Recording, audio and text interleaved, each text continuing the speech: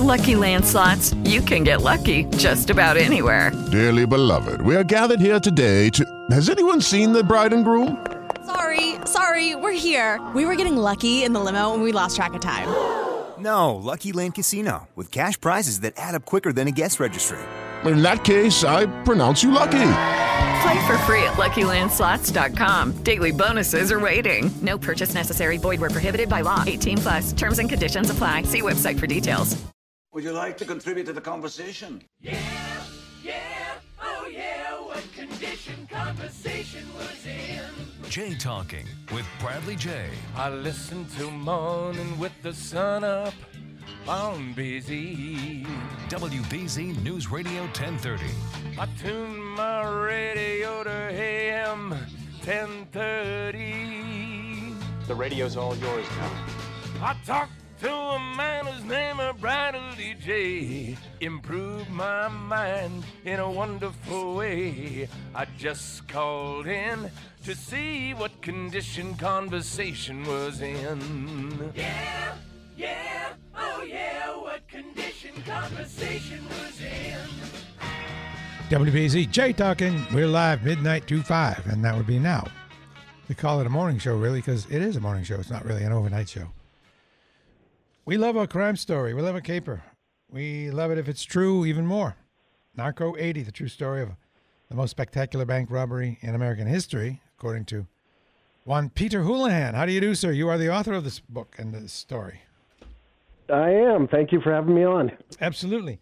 Can you, like one or two sentences, describe the thing, give it a broad brush, and then we'll dig in? Yeah. On May 9th, 1980, 5 young men, led by a evangelical, born-again Christian with end-times belief, attempted a takeover robbery of the Security Pacific Bank in Norco, California, about 40 miles east of Los Angeles, that quickly turned into one of the most violent events in law enforcement history. And this has got it all. It's got, well, banks and robbery and evangelism and born-again Christians and murder and robbery. It's all here. Can you talk about... Yeah, it's... Go ahead. Yeah, it's quite an event, for sure. Okay, the backdrop is the 70s, the hangover to the 60s, and you go into that a little bit in the prologue. Can you... Let's set the scene here. And after we talk about the time, we'll talk about the prime individuals and how this idea germinated. Yeah, the era in which it took place and the location where it took place are important in terms of the motivations of primarily the person who organized this, George Wayne Smith. It's Southern California, Orange County, California, in the 1970s. And George became involved at an early age in the aggressively evangelical, born-again Christian youth movement that swept through Orange County in the 70s. And it's very much end times theologies based on the rapture, Book of Revelation, Second Coming, and the catastrophes leading up to that. And George became a real believer in that, and had pegged the coming of the catastrophes at the before 1981, and the bank robbery took place in May of 1980. George was also in the military and based in Germany and trained on as an artilleryman on battlefield nuclear weapons. So it was not such a stretch in the 1970s to be able to see exactly how the apocalypse may come and how the world might end, and that very much influenced his decision to rob the bank. There were also a lot of doomsday scenarios of other kinds of ecological disasters and things like that. And he had a roommate named Chris Harvin, who was a bit of a survivalist, who believed that the catastrophes and lawlessness would come by acts of nature, such as volcanoes and earthquakes that would strike California. So it was really, in that sense, very much rooted in the time and the place where it took place. Do you think this main perpetrator concocted the doomsday scenario to justify the robbery, or do you think the other way around?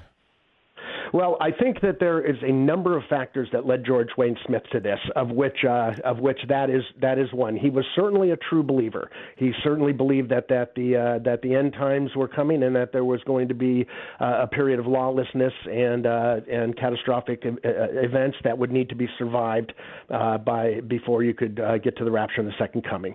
But George also had a psychological makeup that probably predisposed him to this to a bit. He had kind of that detachment between his actions and the consequences, especially on those around him. And then he fell into some personal downturns that most people would have looked at simple rough spots in their lives, but George, because he had this real grandiose vision of himself, looked at as a disaster that he needed to get out of desperately, and it all kind of propelled him towards this foolish act. And none of these guys, the 5 men involved, none of them had any significant criminal records before this. So this was a very bad idea that went very wrong. So George Wayne Smith, did he fall into any psychological category that we can identify? Well, today we might call it a narcissistic personality disorder. It certainly had those elements of grandiosity, of that he knew better than everyone else, that his wants and needs were more important than those around him. So that's probably. I try not to pathologize him in the book, but those are the elements that were certainly existing in him. Okay, and who did he associate himself with? Well, George was he worked for the Parks Department as a landscaper at the city of Cypress, and he worked with a fellow named Christopher Harvin, and they were both in their early 20s when they met. And Chris was, as I said, was a bit of a survivalist with kind of doomsday scenarios in his mind about how the world was catastrophic events might come on. But the two of them bought a house together in Mira Loma, California, in Riverside County. And as they started to narrow in on dates that they thought that these catastrophes might hit, they began to turn their house there into a fortress. They strung it with barbed wire. They nailed in carpet tacks on the fences in case anybody tried to climb in. They dug a pit and a tunnel that went from their backyard underneath their garage. They could use as a bunker or as an escape route, and they began to stockpile weapons. And those were the two that really led this. Chris Harvin recruited his younger brother, Russell Harvin, and then they both recruited another fellow who worked at the in the landscaping parks department named Manny Delgado, who's 21 years old, and Manny recruited his younger brother, 17-year-old Billy Delgado, to be the getaway driver. Were these people criminals, the latter two, or how do you recruit somebody for this obviously dangerous and illegal thing?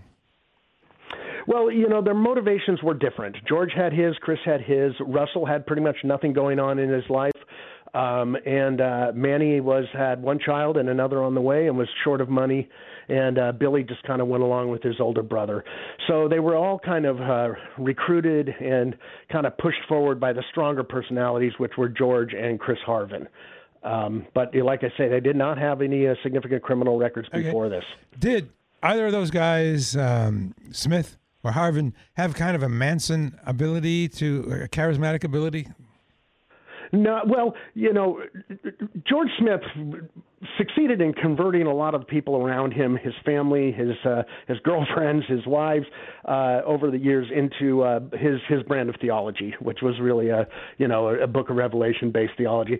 But you could not categorize this as a cult, and he certainly did not have the others within his particular religious spell or anything like that. They just happened to be a group of people who didn't have much going on, had some downturns in their lives, but he is a very charismatic, he's a very intelligent, and he's a very compelling character and convincing. And he was pretty relentless in convincing them that he had put together the perfect plan in which they would never get caught.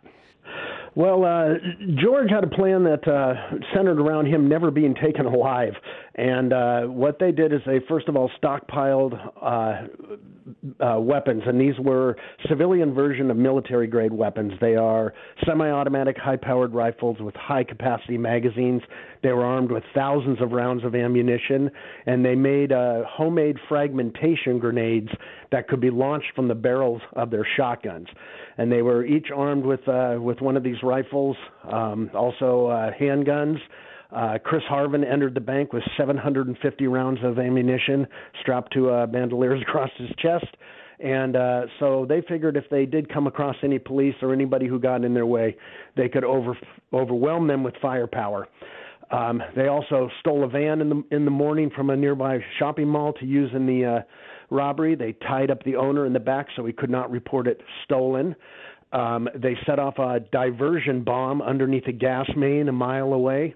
And then at 3:30 on a Friday afternoon, in a Southern California, busy Southern California town, they went into the Security Pacific Bank and took over the bank. Everybody down on the floor, cleaned out the teller line and the safe, and exited the bank after about 2.5 minutes. Any idea why they chose? Trouble started. Any idea why they chose that bank? That happened to be George Smith's own bank that he chose to rob. George ignored the golden rule of Los Angeles bank robberies, which is always rob a bank near a freeway entrance. If you can rob a bank, jump onto a freeway. In about 5 minutes, you can be 5 miles away and cruising the side streets of a completely different police jurisdiction. George decided to rob his own bank, which was 7 miles away from the closest freeway. Ooh. And where did things go wrong? Well, actually, you know what? You go into detail in the book, the robbery itself. Can you share some of that detail? They enter the building, things got said, you have personalities, you name names. That's really helpful if you can paint that picture with the detail. Sure. The bank robbery inside the bank itself was extremely chaotic, as they always are, with a lot of different dramas. People were still entering and exiting the bank. Russell Harvin was supposed to be guarding the north entrance of the bank, and he was not paying attention to his job, and people were entering and exiting the bank. George Smith, now understand they are in ski masks and military ponchos and heavily armed, and George Smith is the rover. He's walking the floor, screaming out times, using a stopwatch. Manny Delgado vaults the teller line with a Winchester riot gun, shotgun, and cleans out the teller line, while Chris Harvin grabs a bank manager and heads for the vault and back. The problem was it was 3:30 in the afternoon, and that bank had on a payday, a Friday afternoon payday, and in those days more money went out of banks than went into banks, and by that time there was very little money left in the bank, and so the total take when they exited the bank was only $20,000. Jeez. Okay, so this guy Smith was supposed to be a smart guy, but so far, a couple of big mistakes, right? How do you reconcile that? Well, George's grandiosity was kind of his downfall. He made a plan that was so elaborate that it almost guaranteed something would go wrong. The first thing that went wrong is diversion bomb under the gas main was put out by a passing motorist with a fire extinguisher. That's when they probably should have called it a kidnapping. They still had the guy tied up in the back and called it a day and gone home. But they decided to move ahead with this plan. And as often foils bank robberies, there was a little bit of bad luck mixed in there, if you could call it that. In that, when they had entered the bank, they were spotted by a bank teller from a bank across the street. And it was that bank teller from a different bank that called the Riverside County Sheriffs and reported a robbery in progress.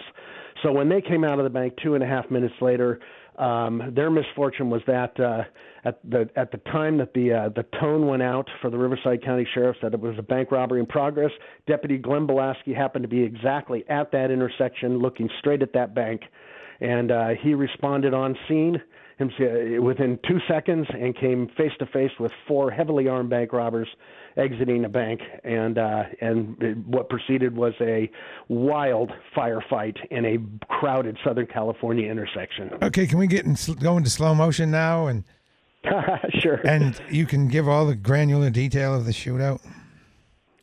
Yeah. What happened was Glenn Belaski was at the stoplight. He made a left turn, and as he made the left turn, they began shooting at him, and he did not realize it. And his light bar was blown out. And but within 15 seconds, he was making the turn into the bank parking lot, and he immediately began to take rounds through the front windshield of his vehicle. Belaski had the presence of mind to lay down on the across the front seat of his patrol unit, even though he was wounded, reach up, throw the patrol unit into reverse, and shoot it back onto 4th Street, and where it slid and ended up sideways in the middle of the road, blocking the primary exit route for the escape route for the bank robbers. At this time, the 4 bank robbers pile back into the van with 17-year-old Billy Delgado behind the wheel, and they head for the exit. And as they're passing Glenn Belaski's vehicle and still firing upon him, and he's been wounded, Glenn Belaski stands up with a shotgun and fires 4 shotgun blasts through the back of the van, and 1 pellet strikes Billy Delgado at the base of the skull, paralyzing him immediately, and the van veers off the road and crashes into a chain-link fence. So now you have the 4 remaining bank robbers stranded in the van with a hostage in the back. Glenn Belaski has already put out an 1199, which is an officer down, so there are patrol units descending on that intersection, and these are California Highway Patrol units, Riverside County deputies, Riverside City PD. Everybody drops everything on an 1199, and they are all descending on that intersection as these 4 guys are piling out of this van with their weapons, with their duffel bags of ammunition, and they start going out into this crowded intersection looking for another vehicle. And I'll tell you the scope of what happened in that intersection. There were over 500 rounds fired. There were 3 deputies who arrived on scene. Glenn Belaski was wounded. All 3 vehicles were hit with gunfire. Belaski's vehicle was hit 46 times. There were 2 bank robbers that were injured, as well as the one that was killed at that intersection. And there were civilians running for their lives. There were people bailing out of their vehicles, people coming out of fast food restaurants to try to see what was going on. There were bullets flying through houses, through storefronts, into civilian vehicles. And the whole firefight took about 4.5 minutes, and when it was done, they fled the scene in a yellow pickup truck and began a running gun battle through the streets of Riverside County. Okay, the officer, he was hit, well, his car was hit 40-something times. He was hit 5 times, correct? That's correct. And one of them in the face. So he was returning fire after having been hit 5 times? Well, Deputy Glenn Belaski, the first rounds came through his windshield and sprayed him with bullet fragments. These are 223 rounds. Most of them are 223 rounds, that are fired from an M16.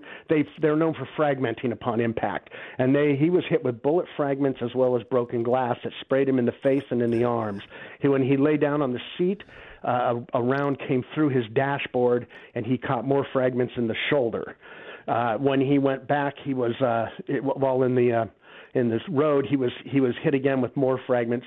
The worst injury came after he had fired through the back of the van, and that's when they piled out and opened fire on his vehicle again, and a round came through and hit an artery in his elbow, which was his worst injury. Ouch. See, I want to point something out, folks, who I don't want to really politicize, but this is important to make this point about getting assault weapons off the street. If it's a handgun, it's not the round's not coming through the dashboard and hitting him. It's the 223 round that's coming through the dash and hitting him. That kind of thing matters. Okay. Well, we have another minute or two to continue. What happened to the bad guys? Yeah, this is the event itself, the pursuit and the gunfight that followed the bank robbery, is something that changed its complexion almost constantly. It began as this ferocious firefight in an intersection. It then turned into a running gun battle through suburban streets of Orange County or of Riverside County, and then went on to a crowded interstate highway, Interstate 15, on a Friday afternoon, in which they were throwing fragmentation grenades out the back of the out the back of the truck at pursuing police. They were hitting police and civilian vehicles from a half mile away with these high-powered rifles, and they downed a San Bernardino police helicopter, sheriff's helicopter, over the I-15 freeway. And then the bank robbers get off on the freeway at Sierra Avenue and head into the San Gabriel National Forest. And anybody who's been to Los Angeles and been up in those mountains above Los Angeles and Riverside County, those are very formidable mountains. These are deep canyons, rugged hillsides, and they began to wind up this road. And now there are 40 police cars in pursuit at that time. What kind of vehicle do what kind of vehicle do the bad guys have at this point? Well, you know, they managed to commandeer what is probably the ideal vehicle for their purposes.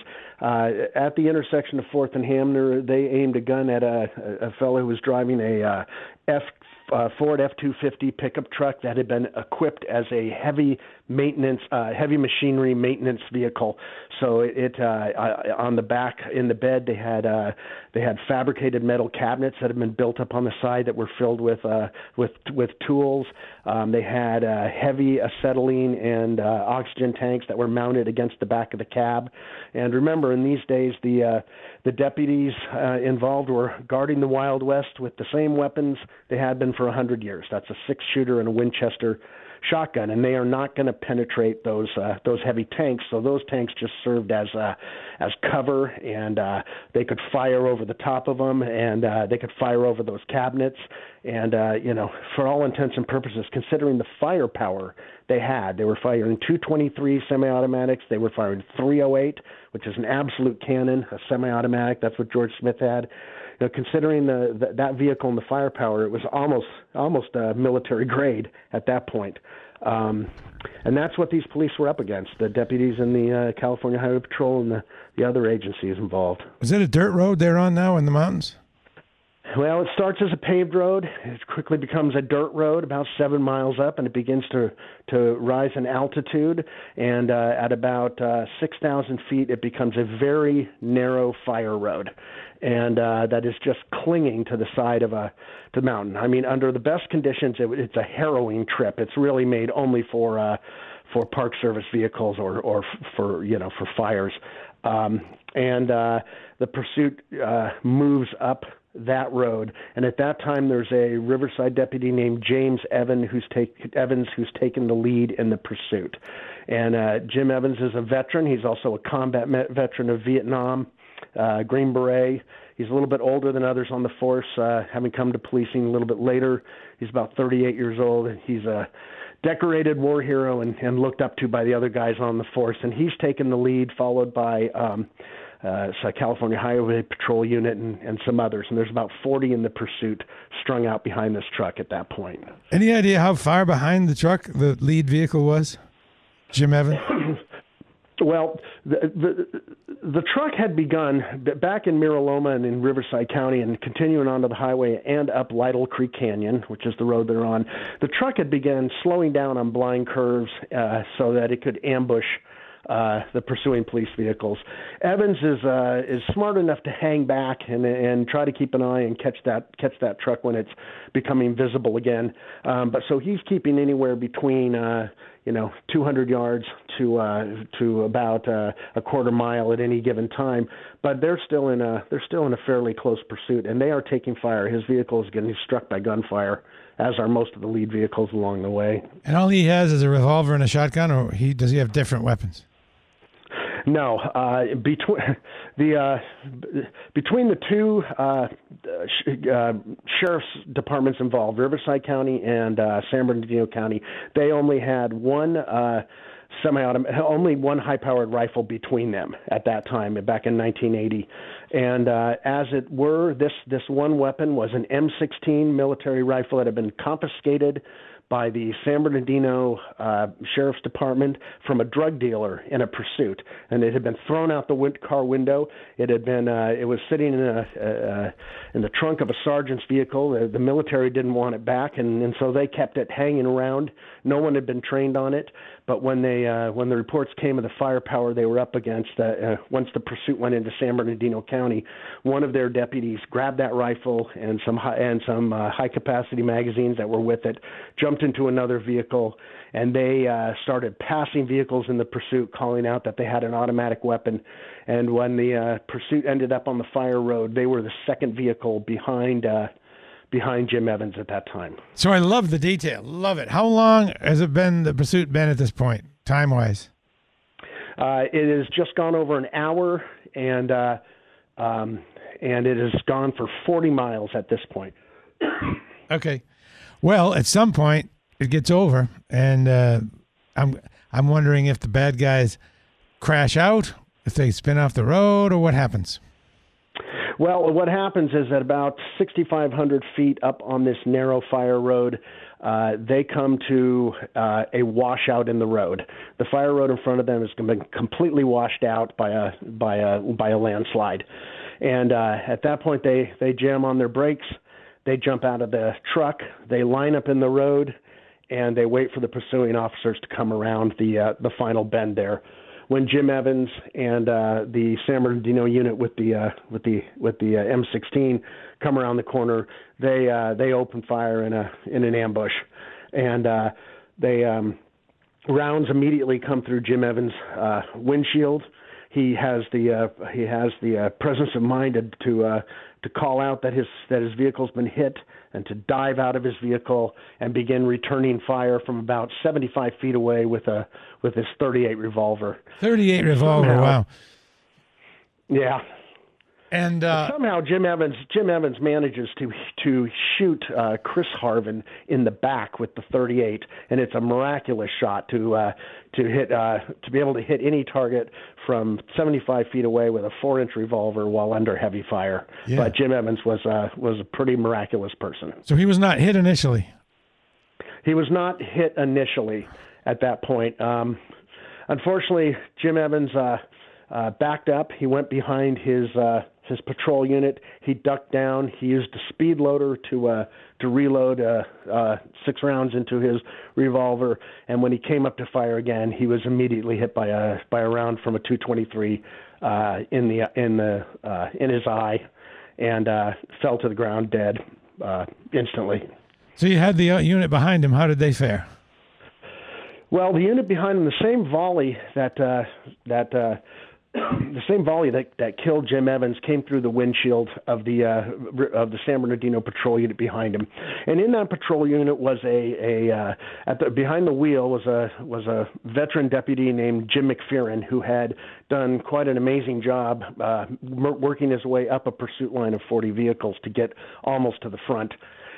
In the passenger seat was DJ McCarty, and DJ McCarty was a little bit of a San Bernardino cowboy. He'd only been on the force about a year and a half, and he's the one who grabbed the weapon, and he had no training with that weapon, with an M16, and he had not loaded the weapon coming up the mountain. They did not know where they were in the pursuit line, and he was worried about having a loaded M16 in the vehicle while McPherson was driving rather wildly up the canyon, and the rounds that killed Evans, several came through the windshield. One of them struck DJ McCarty in the elbow, and he immediately kicked open his passenger door as a diversion and dove out the driver's door and found himself on this mountain road, taking an immense amount of gunfire as the bank robbers began to advance on the line of police cars, firing away. And DJ McCarty, in all the excitement, had left the M16 inside the police vehicle, and in a panic, he for his life, he began to dig his way underneath this patrol unit, which was a Ford Fairlane, dig into the dirt and try to get himself under this vehicle.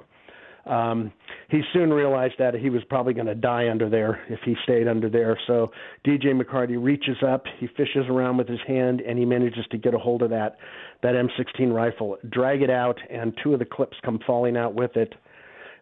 He begins to load the clips into the thing, but into the gun, the magazine into the gun, but he's not been trained on it. So every time he goes to to forward around into the chamber, the clip just keeps falling out of the gun. And meanwhile, he's taking more fire, and these bank robbers are advancing on him. Finally, DJ McCarty manages to get that clip to stick in that gun. He manages to forward around into the chamber, and he stands up and he just sweeps the road with semi-automatic gunfire. And it ended up being that gun was finally the thing that scattered those bank robbers into the mountains of Lytle Creek and ended the gunfight for that day. I'm sorry. Go ahead. Yeah, and after that, the four surviving bank robbers vanished into the canyons of Lytle Creek. Okay, one question before the break.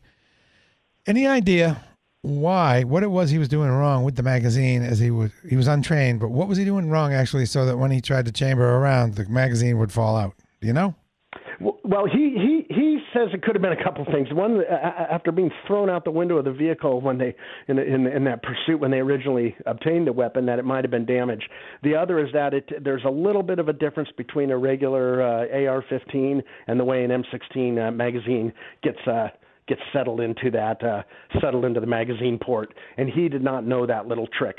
And after kind of beating it against a rock in desperation, he's not even sure exactly how, but finally that thing stuck, and he managed to forward the rod and get the round into the chamber. He must have been very glad when that happened. Let's take a break and continue. We have a short time with our excellent guest, Peter Houlihan, and this great story, Norco 80, the true story of the most spectacular bank robbery in American history.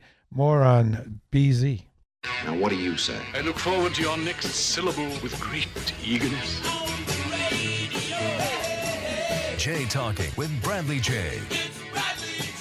You're listening? WBZ News Radio 1030. It is Ryan here, and I have a question for you. What do you do when you win? Like, are you a fist pumper, a woohooer, a hand clapper, a high fiver? I kind of like the high five, but if you want to hone in on those winning moves, check out Chumba Casino. At ChumbaCasino.com, choose from hundreds of social casino-style games for your chance to redeem serious cash prizes. There are new game releases weekly, plus free daily bonuses, so don't wait. Start having the most fun ever at ChumbaCasino.com. No purchase necessary. VGW. Void where prohibited by law. See terms and conditions. 18+. Do you want to talk? About what? I'm talking about my life. I'm talking about form. I'm talking about content. I'm talking about interrelationships. I'm talking about God, the devil, hell, heaven. Do you understand? Okay, talk. Jay Talking with Bradley J. WBZ News Radio 1030. It's a great segment tonight. I'm loving it. If you're listening on the live and you missed part of this, you should know that it will be podcast, so you can go back and hear the whole thing and share it. And if you're listening on the podcast, you should know that we have guests pretty much every midnight, and you can listen live. Peter Houlihan is the guest. Norco 80, the true story of the most spectacular bank robbery in American history. One thing I have to ask, I should have done it in the beginning. Norco, why Norco? Is that the name of the bank? Well, Norco is the town in which the bank robbery took place. Okay. In Riverside County, and 80 because it happened in 1980. Okay, Norco. So after all my preparation, I hadn't noticed the name of the town. How bad? That's bad. Bad on me. All right. So right. The bad guys scatter into the woods. The story is not over. What happens? At that point, the pursuing law enforcement decide to hunker down for the night. It's getting later in the evening. It's a very cold night. There's a low cloud cover, so they're losing they're going to lose their helicopter that's above them, and so they settle in for the night. And San Bernardino has command, and they start bringing up tracker teams, their own SWAT personnel from the city police departments in San Bernardino County, and they also they call L.A. Sheriff's Office, known as LASO, LASO, and they request for them these specialized tracking SWAT teams that are known as the hunt and kill teams. And these are two-man teams that go up with two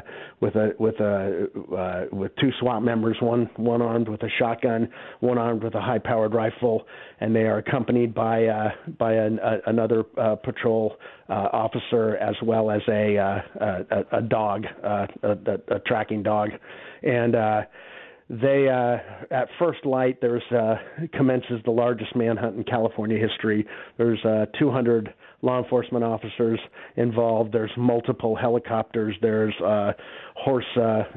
mounted horse trackers. There are dogs, and there are officers from 4 different agencies that are up in these again extremely rugged mountains. It's been a very cold night. It has dropped below freezing. There's been freezing rain and snow, and they begin looking for the 4 remaining bank robbers.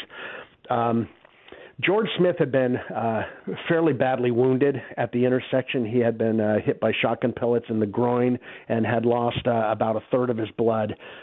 When they jumped out of the truck and headed up the fire road after they were driven off by DJ McCarty in the M16, George quickly went over the side and slid down the hill a couple hundred yards.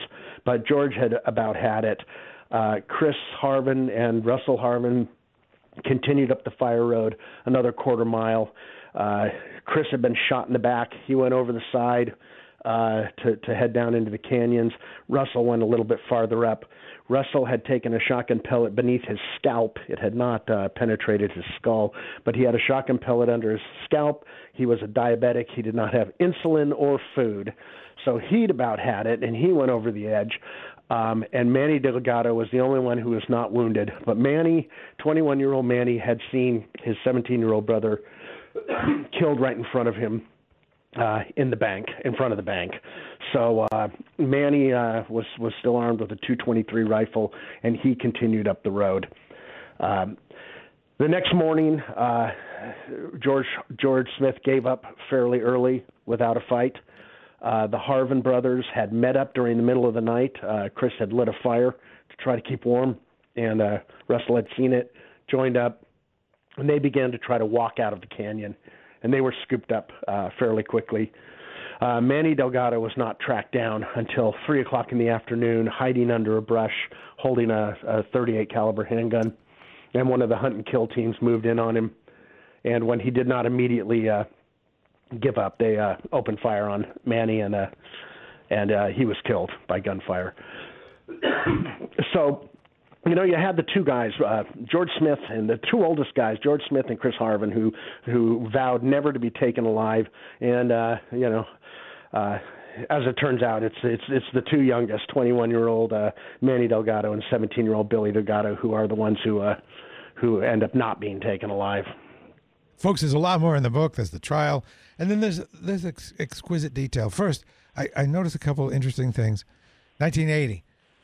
Assault-style weapons, not illegal, but also not common then, correct? They were very rare. Yeah, they were not common. In fact, they had not seen those kind of weapons used in a takeover bank robbery, almost going back, to the gangster era, the Depression era gangsters, and they were not being pushed as heavily by the gun manufacturers at that time, but they had started to see them showing up on the streets, mostly in the hands of the drug gangs and the motorcycle gangs out of San Bernardino who ran the methamphetamine business. And so they were starting to see these weapons showing up on the street, and they had started to talk about perhaps arming the patrol units with at least some of these so they could bring them to bear. But by that time, very few law enforcement agencies outside of SWAT teams were arming anyone on their force with those kind of weapons. But these weapons were all legally bought, but you just didn't see them a lot in the hands of private citizens. Other thing that I noticed that is different than now, the bad guys have no body armor, and they were very much into armament, and they were they had military knowledge, yet they had no body armor. Yeah, I mean that is for whatever reason that was not part of their what they put together to defend themselves. Because if like that guy that got shot in the back by the .38 revolver, he would have been unaffected probably. Well, it's very interesting. Yeah, I think their assumption was that they would just overwhelm. I mean, they knew what police were carrying in those days, and their thinking was they would just overwhelm any number of police officers who got in their way, and they did in a sense succeed in doing that. But one of the big flaws in the plan is that once you start engaging in that volume of firefight, your chances of slipping away unseen are pretty slim, especially once you get a helicopter on you, which is why they had shot one out of the sky above them.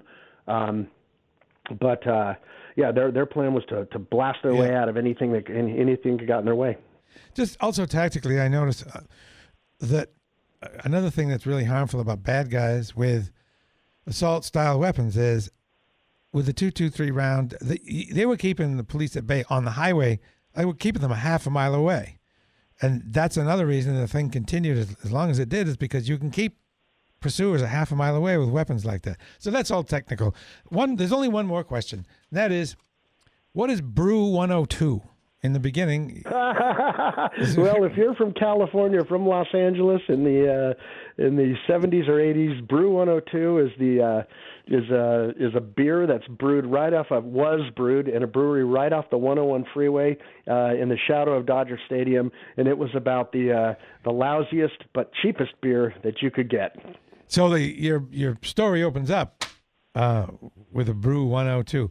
I love the detail. I appreciate your time. But I love the detail in both the storytelling now and in the book. Norco 80, it's your new favorite book if you like crime stuff, and who doesn't?